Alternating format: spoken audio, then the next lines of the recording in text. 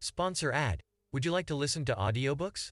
Listen to the world's best-selling audiobooks from our more than 10,000 audiobooks for free. Also, you can benefit from these excellent and informative podcasts for free. Get the helpful links in the description. Please support us. Thank you. Fear is not real. The only place that fear can exist is in our thoughts of the future. It is a product of our imagination, causing us to fear things that do not at present and may not ever exist.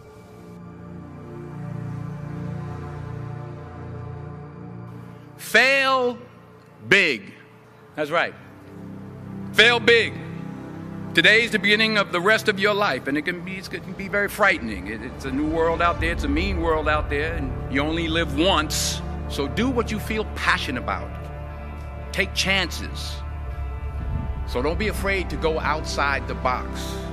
Don't be afraid to think outside the box. Don't be afraid to fail big, to dream big. But remember, dreams without goals are just dreams.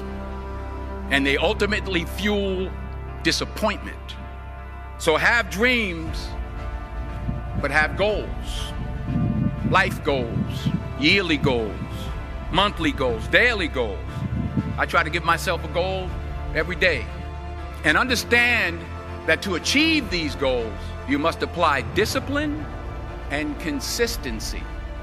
Hard work works. Working really hard is what successful people do. Remember, just because you're doing a lot more doesn't mean you're getting a lot more done. Remember that. Just because you're doing a lot more doesn't mean you're getting a lot more done. Don't confuse movement with progress. And it's not how much you have, it's what you do with what you have. We all have different talents. Some of you will be doctors, some lawyers, some scientists, some educators, some nurses. The most selfish thing you can do in this world is help someone else. Why is it selfish? Because the gratification, the goodness that comes to you, the good feeling that I get from helping others, nothing's better than that. Nothing's better than that. Not jewelry, not big house I have, not the cars, but it's the joy. That's where the joy is, in helping others. That's where the success is, in helping others. Everything was done to try to learn how to become a better basketball player. Everything. And so when you have that point of view, then literally the world becomes your library to help you to become better at your craft. How did you get mentally and emotionally so strong where it doesn't bother you? You know, you got to look at the reality of the situation. You know, like for me, it's not, you kind of got to get over yourself. Like, it's not about you, man. Like, okay, you feel embarrassed. You're not that important. Get over yourself. That's where you go. Get over yourself, right? Like, you're worried about how people may perceive you, and like you're walking around and it's embarrassing because you shot 5 air balls. Get over yourself. And then after that, it's okay, well, why did those air balls happen? You cannot teach 49, 48 inch, whatever the vertical leap is, and you cannot teach that, right? Sure. But he said nobody in his history of coaching had your level of work ethic. What was really your work ethic like, and for how long did you stay disciplined? I mean, every day. I mean, since 20 years. It was an everyday process, and trying to figure out strengths and weaknesses. For example, jumping ability. Now, my vertical was a 40, it wasn't a 46 or a 45. My hands are big, but they're not massive. Right? So you got to figure out ways to strengthen them so your hands are strong enough to be able to palm a ball and do the things that you need to do. Quickness, I was quick, but not insanely quick. I was fast, but not ridiculously fast. Right? So I had to rely on skill a lot more. I had to rely on angles a lot more. I had to study the game a lot more. But I enjoyed it though. So like from the time I can remember when I started watching the game, I studied the game and it just never changed. My father could have been a great comedian, but he didn't believe that that was possible for him. And so he made a conservative choice. Instead, he got a safe job as an accountant. And when I was 12 years old, he was let go from that safe job, and our family had to do whatever we could to survive. I learned many great lessons from my father, not the least of which was that you can fail at what you don't want, So you might as well take a chance on doing what you love. When I was about 28, after a decade as a professional comedian, I realized one night in LA that the purpose of my life had always been to free people from concern, just like my dad. And when I realized this, I dubbed my new devotion the Church of Freedom from Concern. What's yours? How will you serve the world? What do they need that your talent can provide? That's all you have to figure out. As someone who's done what you're about to go and do, I can tell you from experience, the effect you have on others is the most valuable currency there is. You can join the game, fight the wars, play with form all you want, but to find real peace, you have to let the armor go. Your need for acceptance can make you invisible in this world. Don't let anything stand in the way of the light that shines through this form. Risk being seen in all of your glory.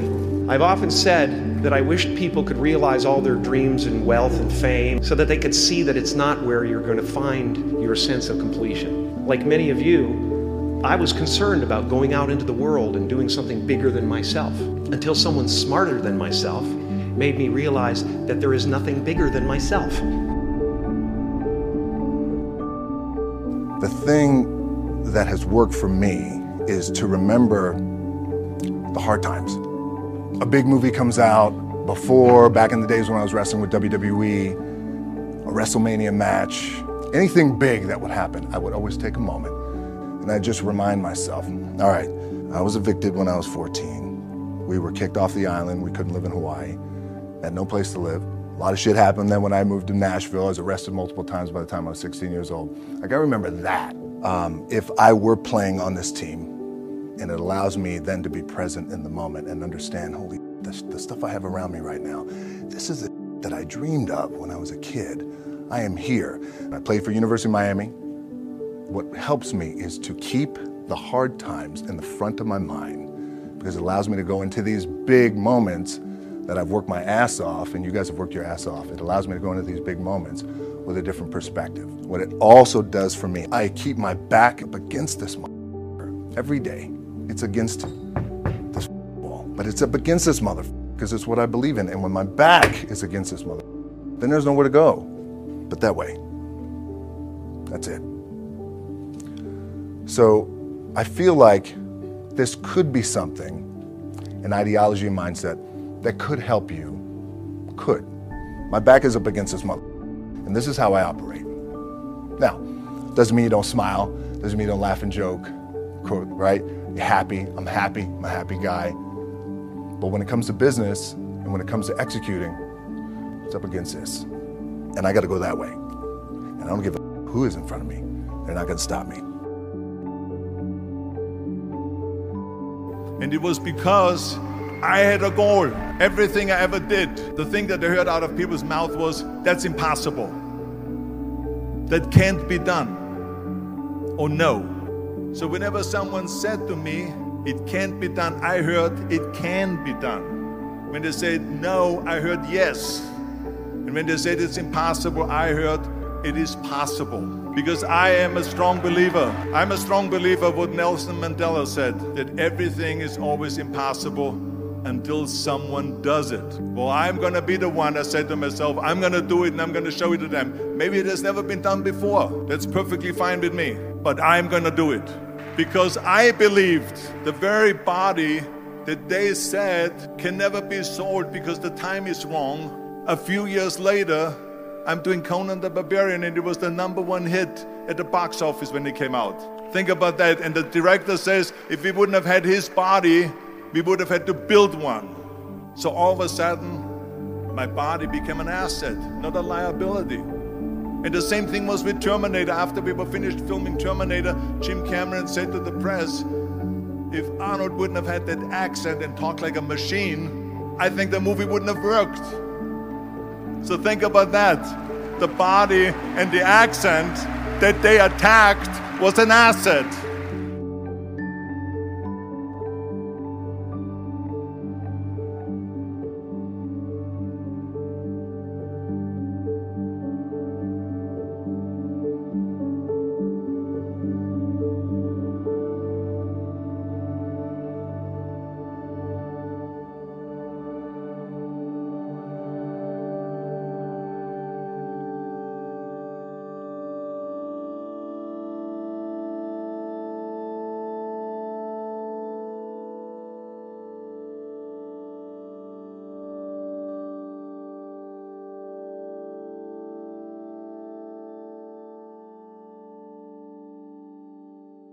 Sponsor ad. Would you like to listen to audiobooks? Listen to the world's best-selling audiobooks from our more than 10,000 audiobooks for free. Also, you can benefit from these excellent and informative podcasts for free. Get the helpful links in the description. Please support us. Thank you.